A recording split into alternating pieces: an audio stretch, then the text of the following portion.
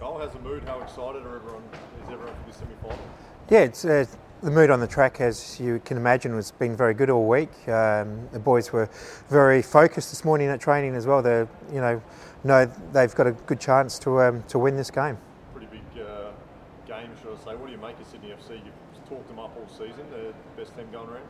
Yeah, they have been for the last 3 or 4 years, and there's no hiding that. And we know tomorrow night that we'll have to be at our best to get the win. How do you stop them from scoring? They've got such a star-studded strike force. Yeah, look, it's a difficult one. We've had a good look at them this week over the course of the season, and we've come up with a plan that we believe will be able to restrict their opportunities to score goals.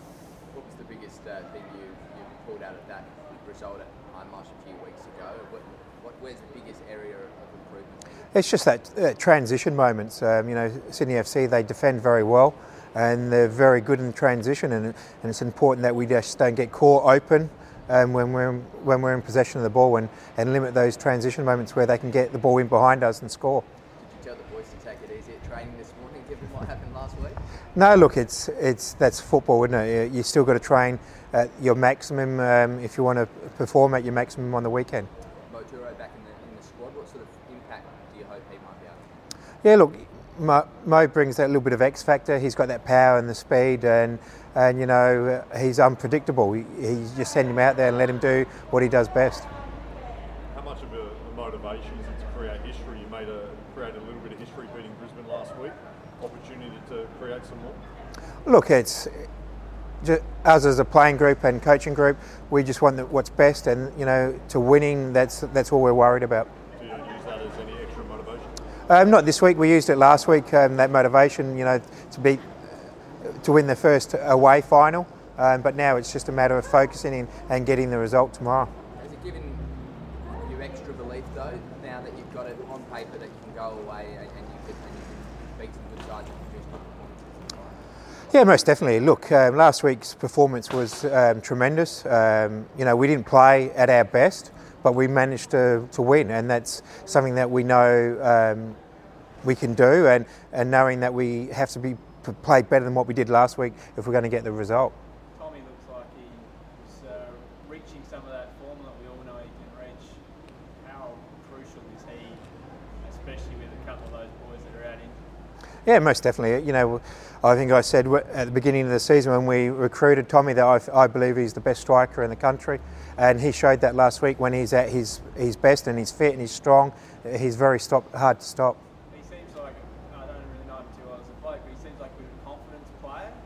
Yeah, most definitely. All strikers are confidence players, and that's why they're strikers. When they're scoring goals, they're confident and they feel on top of the world, and it's a matter of trying to keep them that confidence all year round. But it's difficult for strikers because they believe they're not performing unless they're scoring. And Tommy's going into tomorrow's game now on a high. After that performance last week, the 2 goals he scored were sensational. So we're looking forward to using him again tomorrow night. I was going to say, does he sort of strut around training in a good way a little bit more after a result like that? Is he a different man on the track after a week that he had? Yeah, most definitely. Tommy is a confidence person, and he took a lot of confidence, not just from the goals, but from his body as well, that he got through a lot of work last week. And when you look at his data, he set a new top speed for himself last week in the game as well. So he's very confident, his body is good now, and he can play the football that we all know that he's capable of doing. And those two, Goody and Cassini, missing. Can you give us an update on both of those boys? Yeah, Craig will have an operation next week on his ankle, and Cassini's, we'll just take our time with Cassini, and we most really look at getting him fitter and stronger, ready for next season. Craig's a sort of syndesmosis, that sort of standard thing? Yeah. So, he's, we said that we thought that's what he had last week, and it's confirmed this week with a surgeon. So he'll see the surgeon next week and go under the knife. And just clarifying, Cassini, that hamstring, it's not something that if you make a granny, he's a chance to get up for? No, he's not available for tomorrow, so he won't be available for the granny. Regardless of what happens tomorrow, how proud are you of this team and what they've been able to achieve this season? Yeah, tremendously. The start of the season we had a lot of younger players in the squad, and over the course of the season we've brought in a few more experienced players, and just very happy to have got where we are now and got a lot of games into some of these younger players, and looking forward to what we can achieve next year as well with this playing group. And for yourself to potentially be in the grand final in your first full season in charge, what would that mean to you, and how much confidence has this season given to yourself to say, hey, I'm more than capable of coaching at this level? Yeah, look, it's we'll worry about those things afterwards. At the moment, as I said, we're just concentrating and getting the best performance out of the players and challenging the players to be at their best for tomorrow and get the win. You enjoying it? Yeah, of course. I mean, football. Any job in football is enjoyable. It's something that I've done nearly all my life. So I'm just happy and I like to win.